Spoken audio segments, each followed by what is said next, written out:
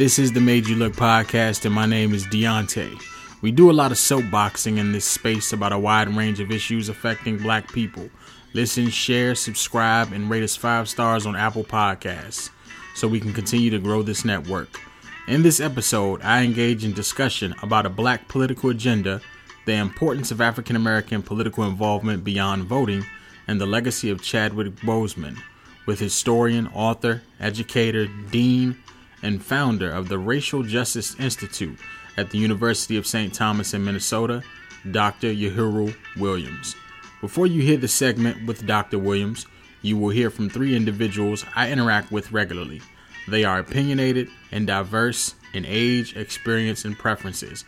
I asked them what a black agenda means to them to get an idea of the average person's perspective on this topic. Enjoy.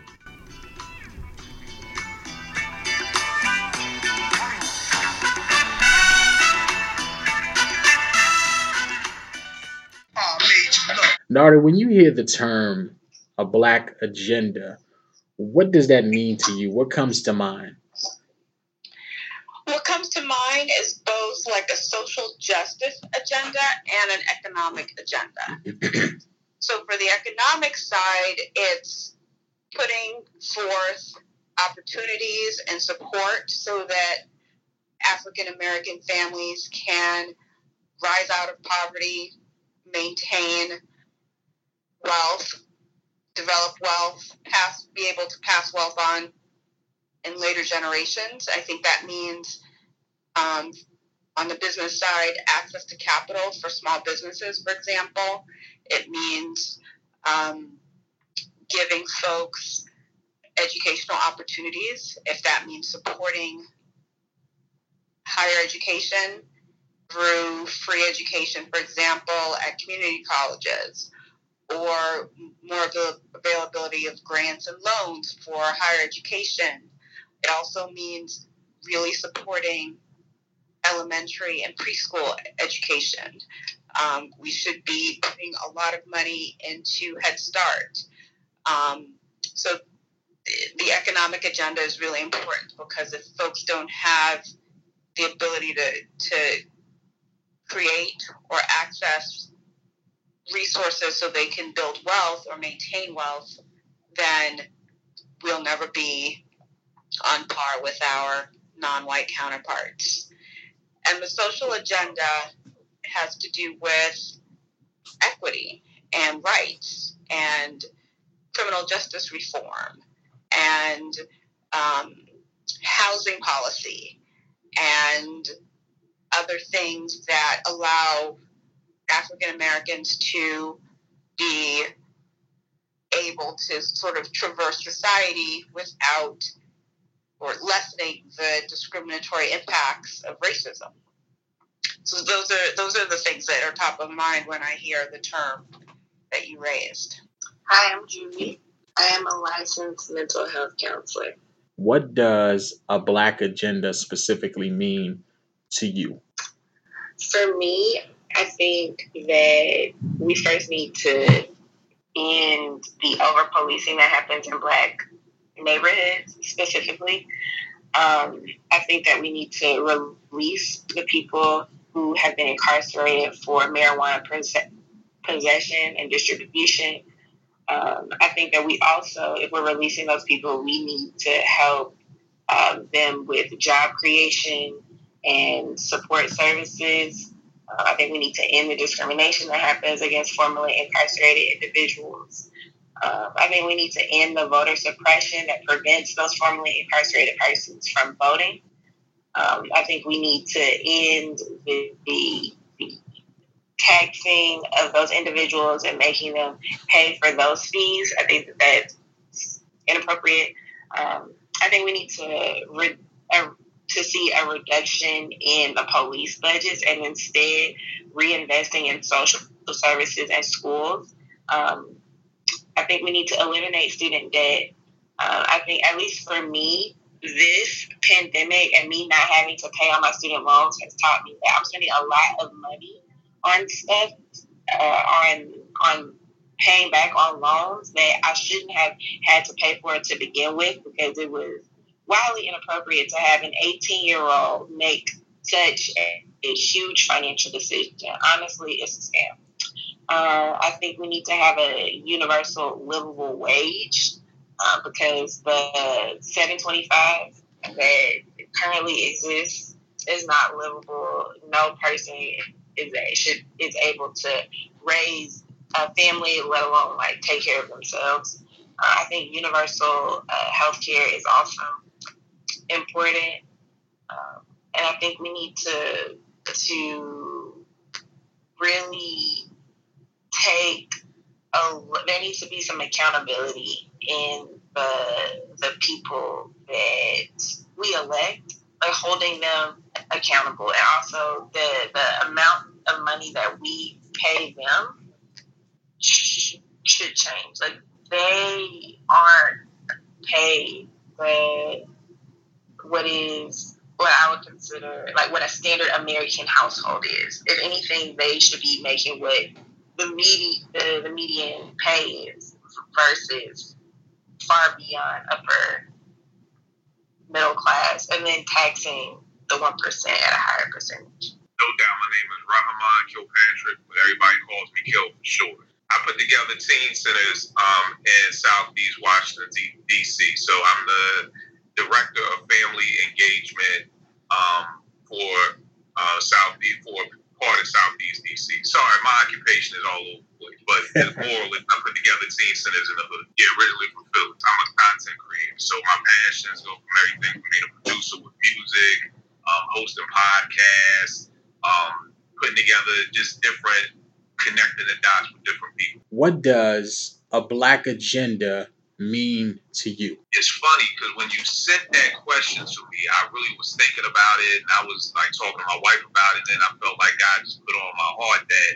to me the Black agenda means many things. And the reason why I say that is because when you asked me that, my first instinct was the Black agenda is you got to get your house in order first before you can do anything else. That's always my thing. So before we talk about voters' rights and this and that and all those other things, you got to make sure your house is tight first. And I'm sure that comes from me working in the communities for the past 20 years and seeing that, you know, that this just isn't a low-income problem. You know, there are people from lower class, middle class, and upper class their house isn't in order. The upper class may look like they're in order because of what they have, how they dress, what they drive, where they live, but their families are just in the same shambles as somebody from the middle class or lower class. And what I realized God kind of put on my heart is that with a lot of what we do is we want the Black agenda to be one thing, and we don't understand that it's several things, and that people play a different part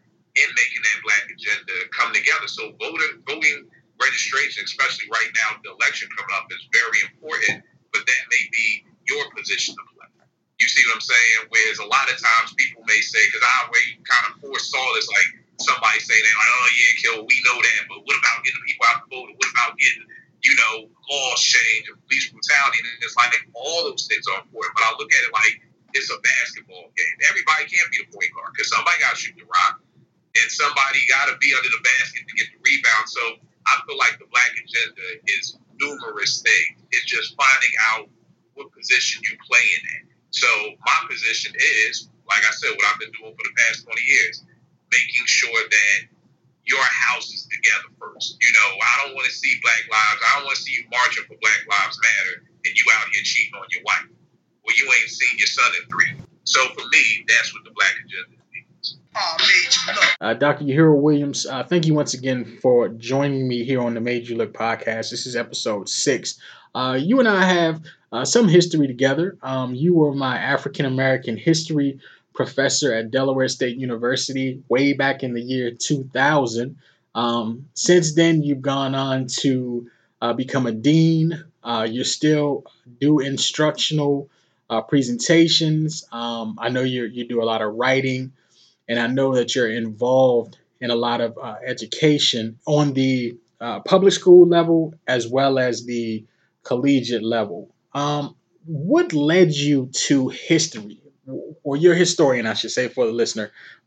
What led you to history? Was there like a moment in your life where you just said, I have to pursue a PhD in history? Like, what was the draw of it for you? Well, it's interesting, Deontay, because we're talking about this in the shadow of the passing of Chadwick Boseman, who played Thurgood Marshall in one of his films.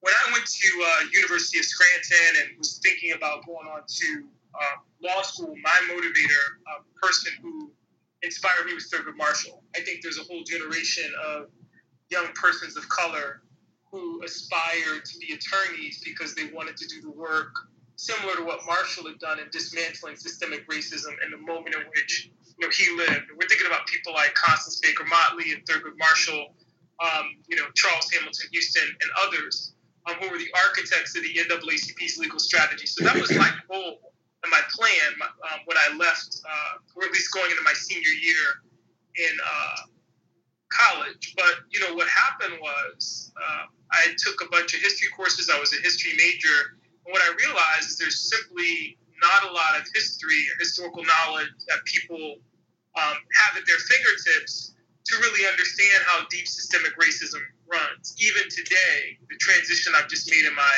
career and founding the Racial Justice Institute here at the University of St. Thomas is around the idea of historical recovery. And I'll give you a good idea.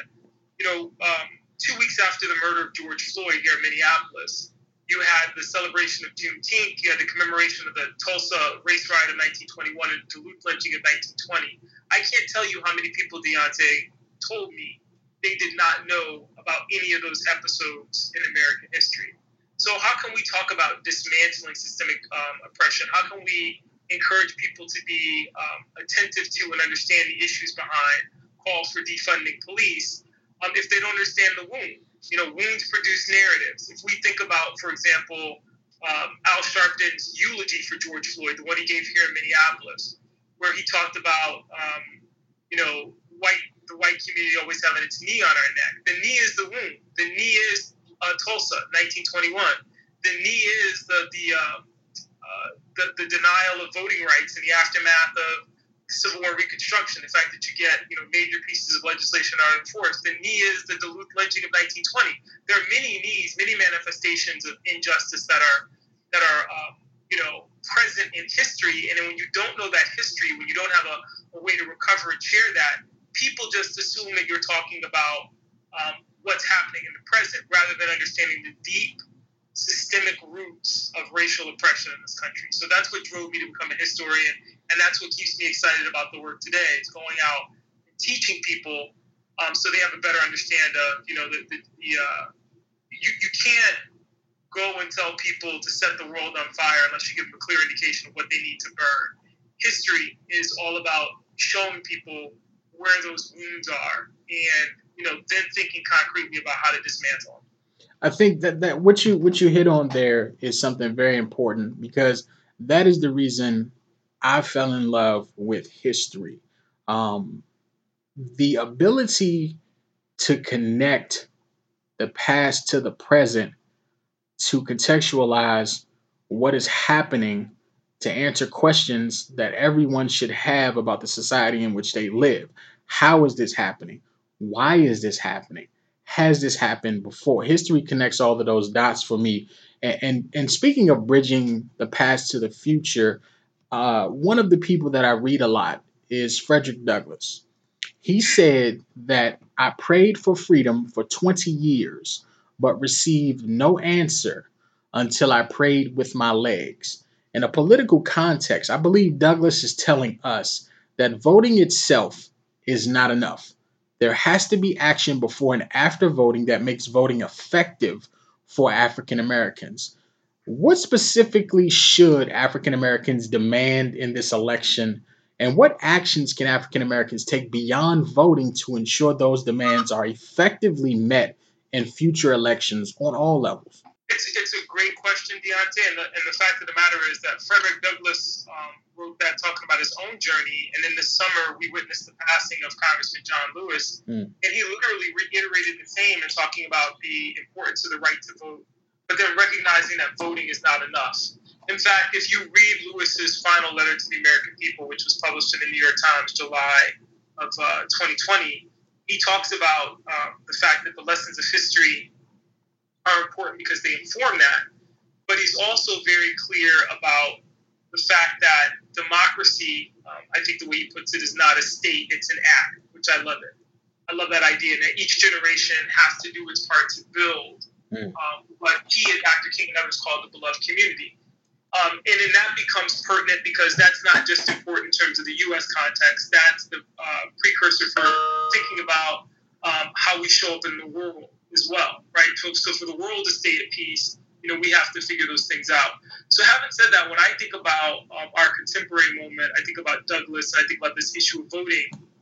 In particular, I think it was interesting when Congressman John Lewis passed and Barack Obama eulogized him and suggested that a fitting way to memorialize Congressman Lewis would be for us to push for a restoration of those sections of the Voting Rights Act which were vacated by the Supreme Court in Shelby County versus Holder.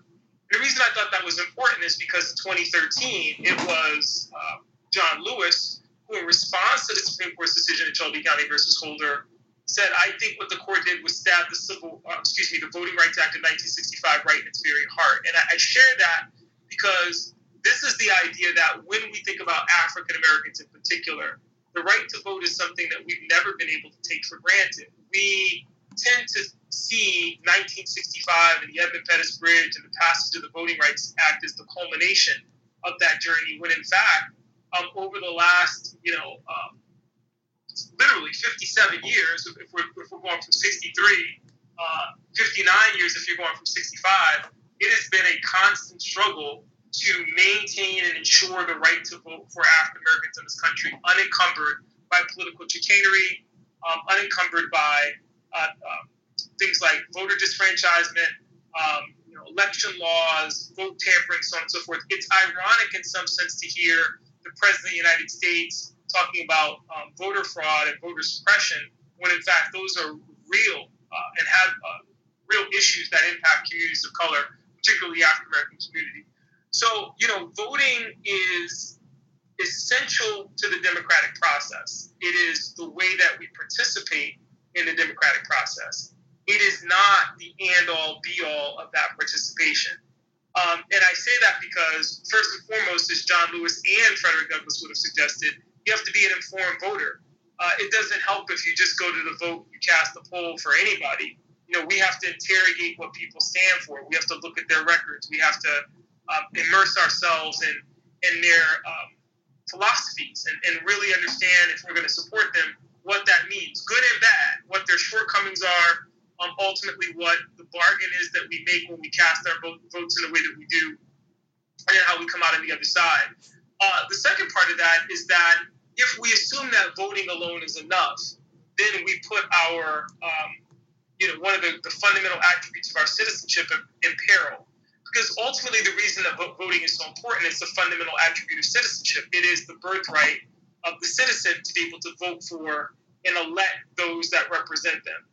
So when we think about communities of color, it becomes crucial, particularly for African Americans, to think about what it is that we need as American citizens, as a community, as individuals, in order to be successful and to feel secure in our citizenship in the larger society.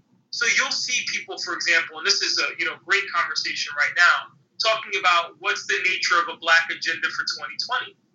And that's going to bottom on a number of things. It's going to be, how do we deal with and reform the criminal justice system? How do we talk about strengthening communities? How do we talk about dealing with structural inequality in healthcare and housing, in criminal justice? How do we talk about perfecting democratic practice and ensuring that our Republican form of government works for all people equally? How do we deal with economic disparities? And so when you start talking about things like that, then you can get down to the granular policy issues that should inform the way in which we vote, right? So, for example, a recent poll found that 52% of African Americans who responded to the Black Census report said that they believe that politicians don't care about Black people. Now, this is 2020. It's 52%. We go back to Kanye West, who's running for president now, which I think is a joke, but we won't comment on that. during Hurricane Katrina saying President Bush doesn't care about black people. To have half the population, more than half of 13% of the population saying that they believe the politicians are not invested in nor do they care about black people is a pretty clear indication of the type of agenda we would have to fashion, which would both have to speak to politics and to speak to that lack of attentiveness, but also think about concrete ways in which we can do for ourselves within the context of our communities. And that's critical as well. So it's not just about what others do for us, it's what we can do for ourselves when it's clear that we're not getting the level of service, the level of attentiveness necessary, even though we should keep the pressure on and hold accountable those who are elected to serve, because our votes help to put them in office. I think that you hit on something very important there in terms of black people responding to that particular survey. The majority of them believing that the politicians do not have their interest in mind at all. And also what you said there in terms of doing for ourselves. You wrote a book that I read while I was in undergrad, Black Politics, White Power. I believe I have the title right on that one. Do you think African American voters should be, for the future, looking at establishing their own political party, or at least establishing an uncompromising presence within either party, similar to what the Tea Party Republicans did, who are now pretty much, with Trump in office, running things in terms of the Republican agenda, so to speak? Well, it's a great question. Again, I'm torn on this because in some sense, I think that when you're talking about political parties and you're talking about party strength, I think it's our duty to make sure that our voices are heard in the two-party system, because the reality is, for all of our rhetoric about a democratic republic and our democratic form, Republican form of government, ultimately we have a two-party system, and most elections come down to those two parties. In rare cases, and usually at the state and local level, maybe there's a third party or an independent, but the reality is that that's the ecosystem that we operate in. So in those instances, particularly at the national level, where there's a larger question about whether that strategy could be truly effective, I have more reservation. At the state and local level, I certainly think that, particularly in areas where Atlanta, Georgia, for example, Washington, D.C., where you have a large concentration of black voters, it certainly is worth consideration about thinking through the possibility of some type of black political coalition or a black political party or a black political agenda that could unify people in selecting candidates, in drafting or further thinking through policy, and in showing up at the polls to ensure that those people who will support that are elected.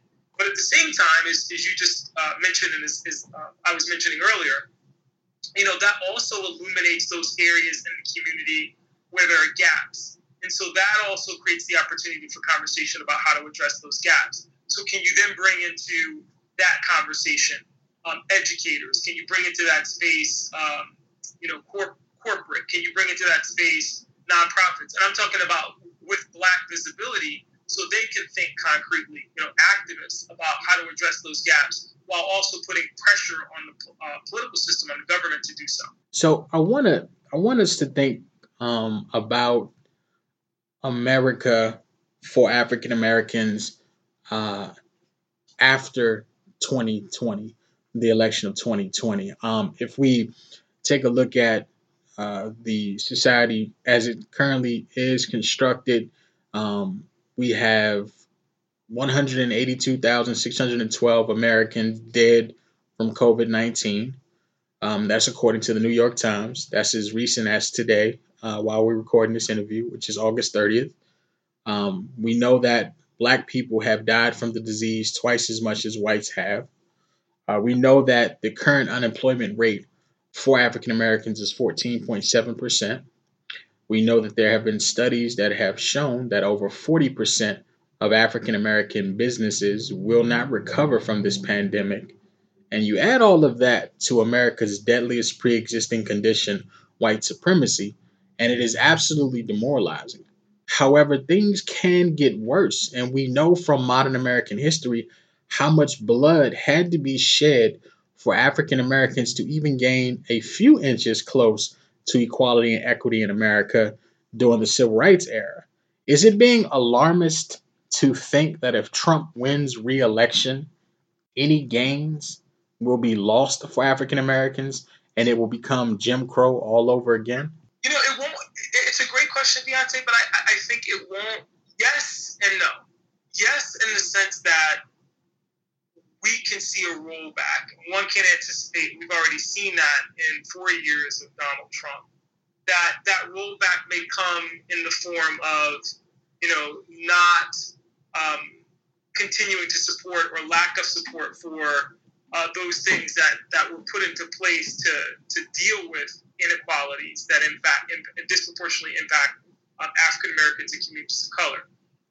The COVID response is, I think, an excellent example of what happens when you have someone who doesn't feel that they in any way are or need to be responsive to a community and then can ignore that community as it's dealing with the ravages of a global pandemic.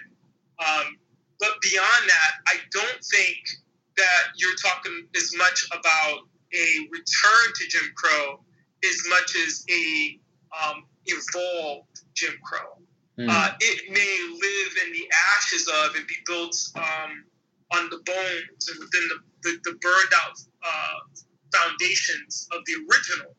But the fact of the matter is, it'll be far more insidious because it will be a new Jim Crow informed by technology, a new Jim Crow informed by neoliberalism, a new Jim Crow informed by neo-fascism, a new Jim Crow that in some sense will have at its core, this idea that's baked into resistance to conversations about dismantling systemic racism, this age-old problematic notion of, the inability of African Americans to succeed at the highest level, despite data to the contrary.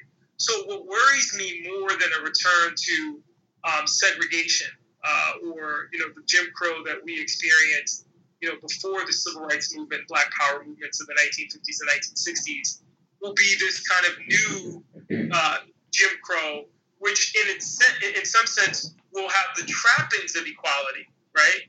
But which in reality will be far more insidious in the ways in which it is successful in dividing, denying, and ultimately making African Americans second-class citizens. If you were to speak to someone who I would characterize as being a full dissident in terms of the overall political climate of America, I would characterize those individuals who responded to that survey we were talking about previously, about 52% of politicians don't care about us in terms of African Americans. I would characterize those individuals as something of a full dissident, people who believe no matter what happens, no matter who is elected, no matter which party occupies power, that nothing for African Americans will change.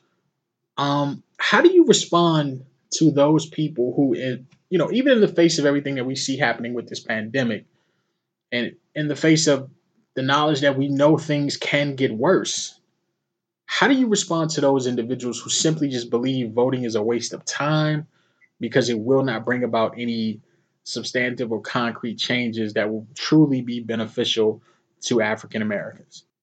My standard response to that question has always been that in a system where there are no alternatives other than the casting of the ballot, not to cast the ballot in and of itself is a denial, self-inflicted, of one of these fundamental attributes of citizenship. It's also used very effectively by opponents who are able to then say, well, look at the voter turnout in the African-American community. And then pundits who use that to say, well, what's that a reflection of? Is it a reflection of a lack of support for Joe Biden and Kamala Harris? Is it a reflection of Black apathy? What is it a reflection of? Voting for African Americans is a sacred right. We spill blood to be able to exercise that right to vote. John Lewis, who is my hero, is only one of scores of people whose names we don't know, who paid the ultimate sacrifice so that we could have the freedom to go to the polls and have our voices heard. I think that as a person of color, I take that as almost a sacred obligation. So I in no way allow anyone to, tamp down on my enthusiasm about the polls and casting a ballot. It doesn't mean, however, that I think that the ballot is a magic bullet that's going to solve every issue in my community. I don't subscribe to that. I do believe, however, that we all have a duty and a responsibility to exercise our votes wisely and to vote for candidates or parties or agendas that best reflect our own issues, or as close as we can get, because the alternative, again, is not to be heard at all. If I cast a vote for you, I then can write a letter and hold you accountable, even if, and that's part of the challenge. We saw this under George Bush part 2, and we're seeing it under Donald Trump. Why do I need to be responsive to the African American community? You didn't vote for me. Or the corollary to that, why do I need to be responsive to the African American community? They don't vote. The reality is people have to know we vote. We vote in numbers, and you better pay attention to us because we can turn the tide on you. Or if you're not responsive, we can vote you out. There's power in that. We don't want to deny that power. The significance of the late Chadwick Boseman's portrayal of the superhero Black Panther to African Americans, especially younger African Americans, in the context of how powerful mythology is in shaping, that one's self-image. And once you shape one's self-image in a positive manner, what that means for their community and society at large. And of course, mentioning Chadwick Boseman, he is an alum of Howard University. You are an alum of Howard University, and what his life and accomplishments and his roles, as you mentioned, as Marshall, which he did a great job at. His best role, in my opinion, was as Jackie Robinson in 42. But can you kind of discuss all of those things? I know it's like kind of a loaded question. It's a great question. I worked at the Jackie Robinson Foundation, had the honor of working with and getting to know Rachel Robinson. And I've studied Jack. Jack Robinson. People call him Jackie, but the reality is, he liked to be called Jack. He was not a little boy; he was a man. Mm-hmm. Like we say, grown man. And one of the things that I loved about Chad's portrayal of Jackie Robinson is that he brought dignity to that role in a way that allowed people who did not know Jack to understand Jack's character. That's a hallmark of a phenomenal actor who has the dual burden of bringing a historical figure to life convincingly, but then also in the process of doing that, given the racial landscape in this country, projecting on screen a sense of Black masculinity, of dignity, of honor, of courage, that also at the same time corrects the historical narrative and racialized narratives about African Americans in general. We've had actors in the past who've done that effectively. Sidney Poitier, a man. I love him. Certainly Denzel Washington. If we start talking about some of the phenomenal women on the screen, Eartha Kitt immediately comes to mind, as does, again, when we think about this, Large Rit, Leslie Uggams, so many terrific actors and actresses who brought dignity to the screen. Chad, however, was this generation's version of that. And I think the reason that he resonates or will resonate so deeply is because he did that in a range of films which speak so directly to the wound of what it means to be Black in America and absent. So, by definition, to have played Thurgood Marshall to a generation of young people who were thinking about witnessing, record numbers of killings of African Americans by police and thinking about how to dismantle systemic racism and oppression.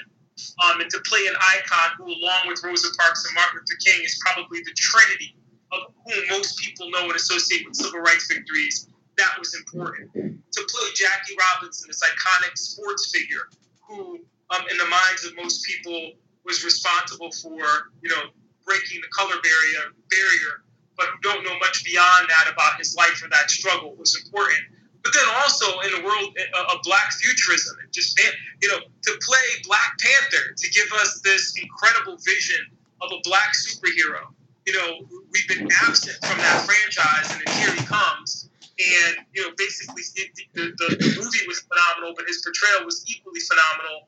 And to do so again with a power and a versatility that set him apart. So I think Chadwick Boseman is a classic example of, the importance of role models, but also a phenomenal example of art and how art is an important component of community building, of nation building, and of identity building. And what Chad gave us was a beautiful portrait of, if you're a young man, Black masculinity on the screen, right? If you are a member of the African American community, movies that celebrated the range of the Black experience.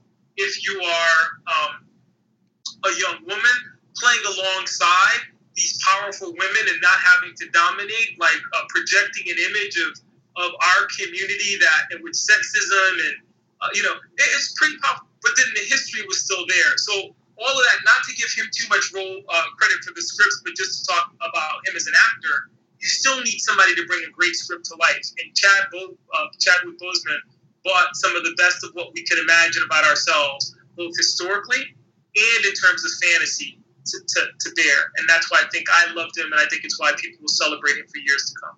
I think that's an excellent point to wrap the interview up on. What are you reading right now, or what are you working on? Any projects the listeners can be on the lookout for from you? I just finished reading Peniel Joseph's book on the Sword and the Shield. I'm now reading a new biography on Malcolm X. I have a book review coming out on that. And I am working on a book on lynching and capital punishment in Delaware, In the Shadow of the Whipping Post, which looks at the history of Jim Crow justice in the first state, and talks about people focus a lot on lynching and talk about Delaware's only lynching, which they assume took place in 1903. In fact, Delaware had 3 lynchings, which I can document, but that's not the real story. The real story is capital punishment. The state had the most efficient system of capital punishment in the country, and until 1942, there are all these anomalies with regard to race in that system. The vast majority of people who were executed were men of color. And just to give you a sense of some of those anomalies, the first white man to be executed for rape in the state of Delaware is in 1942. And there have been, before that, any number of Black men who have been executed for that crime, which points to this idea that, again, reinforcing this notion that only Black men committed sexual assault. Well, the criminal records are full of documenting assaults by white men on Black women, on white women, on immigrant women, so on and so forth. But only African Americans receive the ultimate penalty for that, the death penalty. And my book unpacks that and talks about that by looking at how Black female activists were at the forefront of challenging that inequality, trying to win justice and respect for Black women, but also trying to win a modicum of justice for Black men. So, well, Dr. Williams, thank you very much for joining me on this episode of the Made You Look podcast. For the listeners, if you are interested in learning more about the books Dr. Williams has already written and his work, you can check him out on the Ken Burns documentary about Jack Robinson. You can check him out in the PBS documentary about the Black Panthers, Vanguard of the Revolution. He is also a dean at the University of St. Thomas, an American historian, Howard University alum. Thank you again. Take care, Deontay. Appreciate it.